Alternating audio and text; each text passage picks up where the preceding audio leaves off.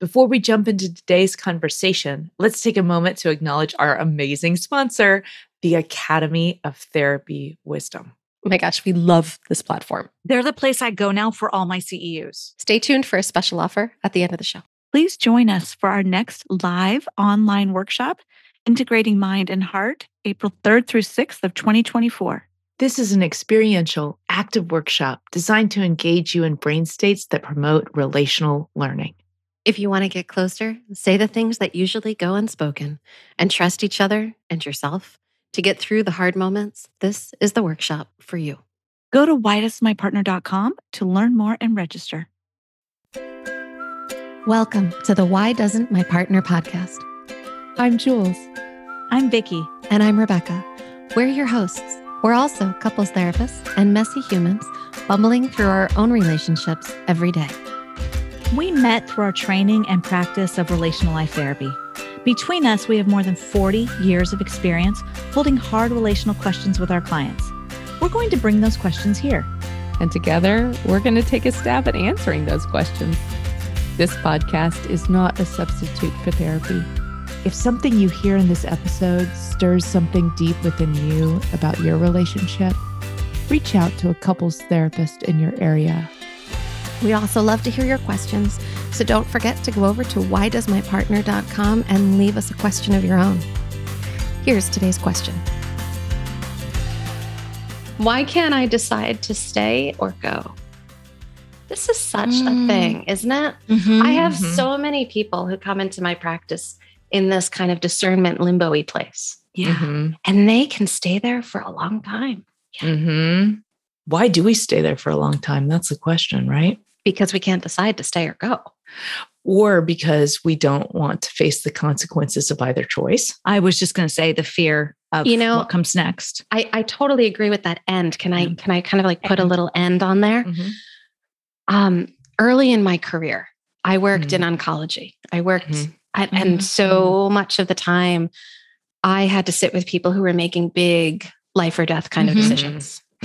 And often I would get pressure from the physicians, from the medical team saying, help them. They have to decide. They have to let us know, do they want to do this or do they not want to do this?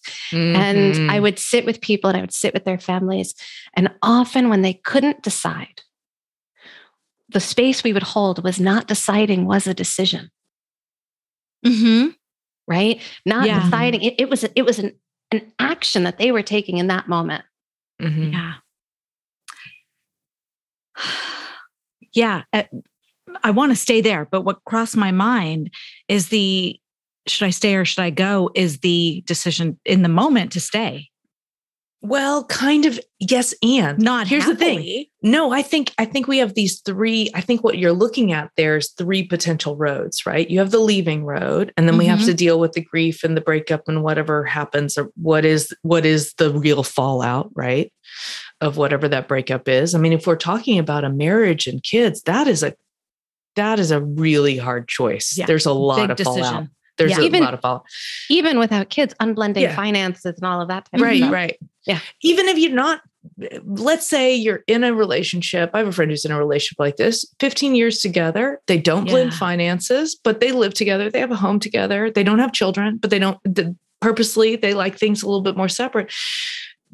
Leaving would be a really hard thing. Yeah. Leaving would be a really hard thing, even though the logistics of leaving would be relatively straightforward. The actual act of it would be heart-wrenching, right? So there's that road. And then there's this other road of staying, and I'll talk about that in a second. I think the road of indecision is a very specific one because you hang out in ambiguity. And I think it is a very specific emotional state. And I think it has very specific kinds of emotional costs, which is very different than saying, yes, I'm staying. Because yes, I'm staying, especially if you do it well, is to re-up, to say a wholehearted, oh, sure. Here's to actually decide. Here's me Yes. staying. So I actually would say there are three different roads. Very much. And I wonder about, as we hang out in ambiguity, like what is feeding us? Like if we're in a space of staying in that I can't decide space. What's helpful about that? Mm-hmm. I think it lowers your vulnerability. Okay, so if I hang out in ambiguity long enough, then whatever happens doesn't have to be on me. Like it could be the other guy basically could tell I'm ambiguous and goes, you know what? If you don't want this, I'm out. Then I don't have to make the decision. Then I don't have to be the bad guy. We could hang out there so that I don't have to face whatever I would tell myself about the choice, I guess. Mm-hmm. Oh, the judgment. The risk of failure is lower in ambiguity, right? Like, well, there really isn't one. Well, I'm putting isn't one in quotes because I actually think there is a cost to ambiguity. I just think it's easy not to look at it. Well, so the cost, let's talk about that for a minute. Because when I think about ambiguity, I'm thinking of, one of those Terryisms, stable ambiguity. How many of our people live in that space? How many of the people who come see us are coming to see us because their relationships are in this ambiguous yet stable kind of space? Like, this is what we know. We don't really know how to be in a space of relational joy. We don't really know how to move into asking for what we want or grieving for what we don't have, but we know really, really well how to live in this stable place that's quite ambiguous. Yes. Yeah. Especially when we have all these misery stabilizers that are so easy to get to, right? Yeah. You've got screens. You guys can fall into a show hole and never come out again. You can just one after another. You could eat your way through all of this pain. Drinking is easy. Pot is legal in lots of states now. Right. People do work or working out or like there's lots of different things people do to escape being in the relationship and distract from the pain, which is what Jules is saying, that getting out of that misery. Yeah. Rather than facing the misery and doing something about it. Yeah. And I think a piece of that is also what's modeled to us. Right? Like if you grew up in a home that had a lot of misery modeling. Stabilizers, right? Like that lived, like the home you grew up in was like that. Then maybe those other options aren't as apparent. It's a pretty funny pun. Do you think? I didn't mean to do that. But that was got funny. That. By the other options, do you mean like the option of leaving or the option of actually investing and making it good again? Yeah, of maybe like, what is relational joy? What does that look and feel like? Right. I love that you're naming it like that. I wonder if one of the reasons we stay in that stable ambiguity is actually to forebode the joy. So like to keep away from it, because saying yes to joy, saying yes to deep intimacy means saying yes to a couple of things. It means saying yes to rumbly conversations. Yeah. Yeah. You don't get to have relational joy and not rock that boat. I wanted to fight you and I couldn't. I know. You can't do it, can you?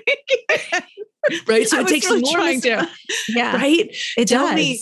I love when Brene Brown talks about this. When she talks about can you name one moment that was deeply courageous that was not also vulnerable? No. Of course you can't. She's asked thousands of people. Nobody can. Why? Because that doesn't exist. So I'm going to have rumbly conversations, which means I'm going to say yes to vulnerability, and I'm going to say yes to accountability, and I'm going to say yes to putting myself aside and listening to you deeply, and I'm going to say yes to deep joy. And when I say yes to deep joy, you know what I say yes to on the other side of deep joy? Disappointment. Deep pain. Because that's the thing. When we calm that doesn't feel as big. When we mute our feelings, we don't get to pick which feelings we're muting. Right?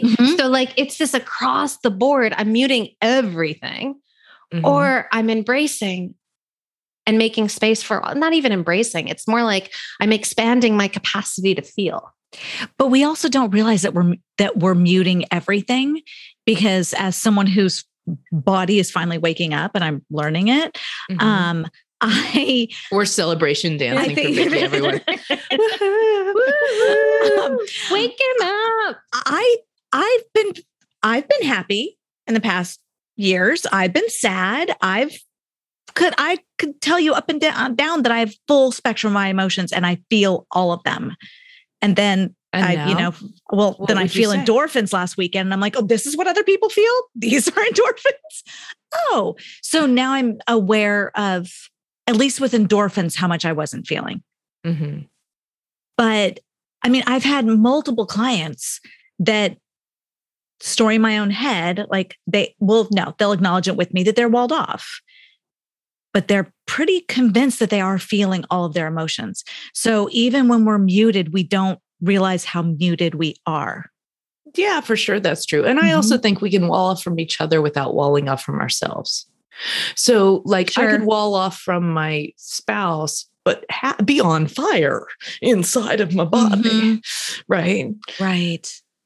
So just because I'm walled off or just because I look cut off on the outside does not actually mean I'm necessarily disconnected from the sensations in my body or the emotions that I'm having. I think it's like a spectrum thing, right? Mm-hmm. Right. Mm-hmm. But I do think we tend to worry about when the next shoe is going to drop or move into ambiguity or move into what disaster might happen so that we escape the big highs of joy. Because with great joy comes great vulnerability. Yeah. And bravery. So I wouldn't be shocked if sometimes when we ask that question, why can't I decide to stay or go? Well, it may be that saying yes to deep relational joy is too scary for you right now. And on the contrary, it might be that grieving is too scary for you right now. And both are big feelings. So it could be that all feelings that are on the bigger end are scary for you right now. If that's the case, then we wouldn't want to pick either way. I also love the focus, not necessarily the focus, but the right now. This doesn't have to be the rest of your life. You may not always feel this stuck. That's the thing. You might, but you might not. I'm going to say something radical. What if being stuck in that ambiguity is exactly what's right for you this moment? What? Say more. What if you're already moving through your ambiguity as quickly as you can?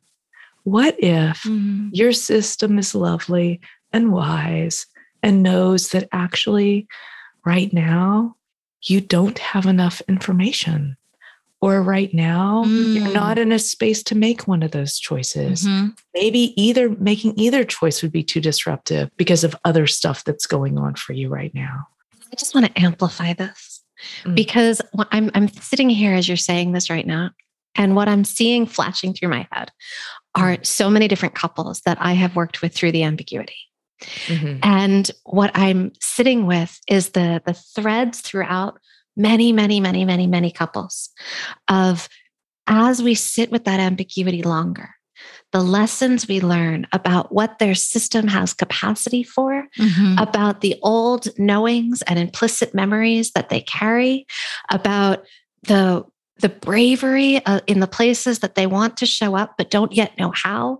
Like I can go on and keep bringing up more threads here, but the point is that this could exactly be the place for you to be right now. There's a deep learning in this place. So if we wanted to make a discovery about it, I have 2 suggestions for you that you can do at home. If you wanted to make a discovery about if it's important maybe to hang out in the ambiguity, one, you could ask the middle of your body. So ask the space around your heart and lungs, ask your diaphragm, ask your belly, like the spot right behind your belly button. So it's like you're going to look into the cavity of your body and you're going to actually ask and then listen. Do not try to figure out the answer to the question. That you're just going to ask the question, oh, what's wise about staying right here? Another way to explore that, let's say, Vicki, you've talked about this a lot. I'm not that connected to my body. I don't feel a lot in my body. I don't know what the hell you people are talking about. No problem. Do a non-dominant hand drawing, same question. So write the question at the top of your paper in your regular hand. So you're right-handed. Are you right-handed, Vicki? Yeah. Yeah. Let's imagine you're in the space. I know you're not, but let's imagine you're in the space. Okay. So you would write the question at the top of the paper. I wonder what is so wise about staying exactly where I am. And then why am I actually writing it?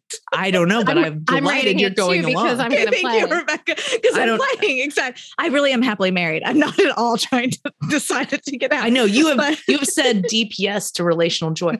And I'm happily married today, but every once in a while, hey, hands up. Right here. We talk about normal marital hatred on the show. Okay. So what you do. I wonder what is so wise about what? I wonder what is Snow Wise. No, so wise about staying exactly where I am. Oh, staying where I am. Right. Okay. In the ambiguity, right? So in this case, in the ambiguity, though you could use this question for anything. And then with your non-dominant hand, so righties, please choose your left. If you're a left-hander, choose your right. If you're very ambidextrous, just which one do you go to first? Pick the other one. Okay. So for most of us, it'll be left hand. So you take your left hand on the table. Okay. You take your left hand and you just let yourself draw. Who knows what's going to come out? And once you're done with the drawing, then look at it and ask, how do I feel as I look at this drawing before you try to explain the drawing to yourself? And you might find that there's a little discovery space in these two exercises, right? My drawing is like all these like hearts making a flower. Oh my God, your heart's making a flower. I love it. That's fun. That's why I'm staying right now. That's why you're staying right now, because you have hearts making a flower. So here we are, right? We can be in the space of inner discovery.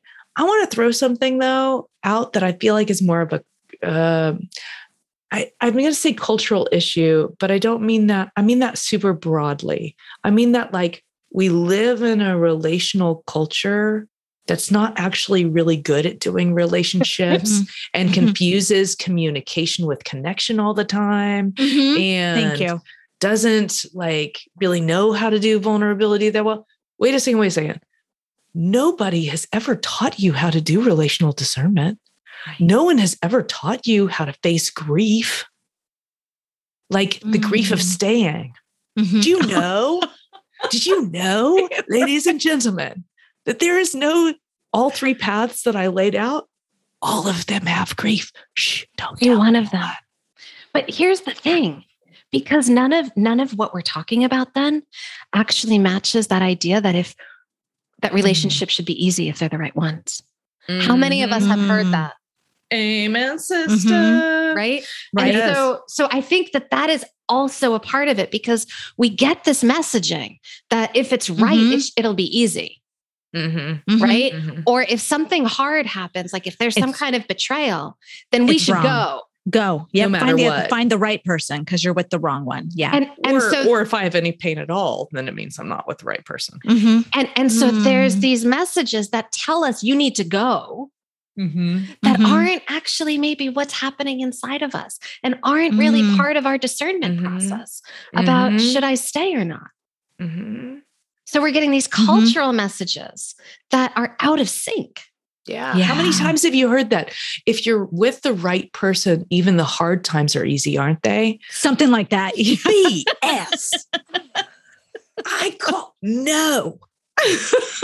You know how I know that I'm with the right person? I know I'm with the right person right now because I'm adding the right now. I know I'm with the right person right now because we can do hard things together. Amen. That's right. That's it. Like we can weather the storms. We can move through the friction and come back together. That's what I've told some of my clients and Gabe knows this. I'm not saying anything secret. He doesn't work as hard at himself or at our relationship as I do. That is not a secret. He's proud of it.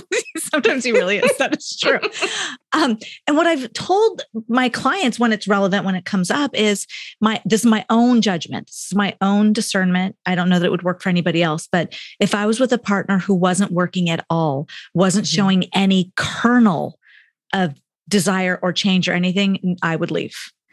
Mhm. But he shows it in not necessarily in his own way, but it comes up in these ways. And I can see the movement and I can see the progress. And I don't care that he's thousands of feet behind me. That part's a joke. Or in a different path than you. Or exactly. Sometimes it's not even That's a good way to one's put it. ahead or behind. It's more like on a different path. Yes. I like that And better. I think it's like there's this question, right? It's the relational reckoning is what Terry Real calls it. And I learned that terminology from him. And I think it's so right on what he's asking is this one question. Are enough of your needs getting met in this relationship that it is worth the work it's going to take to mourn the ones that are not? I love that question. I love it. That to me is the relational discernment question. Mm-hmm. So it could be, you've never heard that question before. That's a good question. So you could use that question. If you're in a space where, I don't know if I'm going to say or go, you could use that question to help yourself weigh out, what needs are really getting met? What aren't? How important are the ones that are getting met? How important are the ones that aren't? Are they deal breakers, right? Right. So are enough of the needs getting met that you can tolerate staying and grieving for the ones and grieving. Right. And grieving for the ones that aren't being met. Because if we're resenting the ones that aren't getting met, it means we're not actually in acceptance of it. I can go back. I can ask for them for some more. I can rumble, right? I can do that direct request. Or I could say, I'm not going to get these met and I'm going to do my grief. That's right. Yeah. Yeah. And I can stay. So grieving comes with staying. Grieving is everywhere. And we circle back to grief again, ladies and gentlemen. Yeah. Always the grief. Yeah. Let's land it there today. Yeah. Love each other best you can. Stay protected and connected.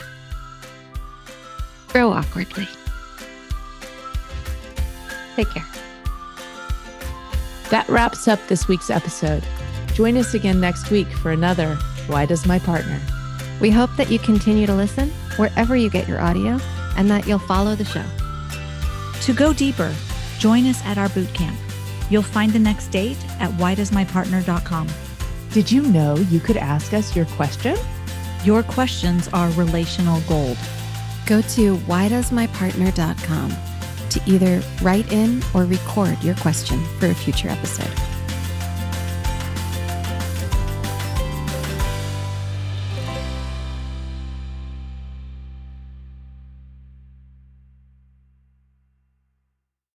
We want to tell you more about our sponsor, Therapy Wisdom.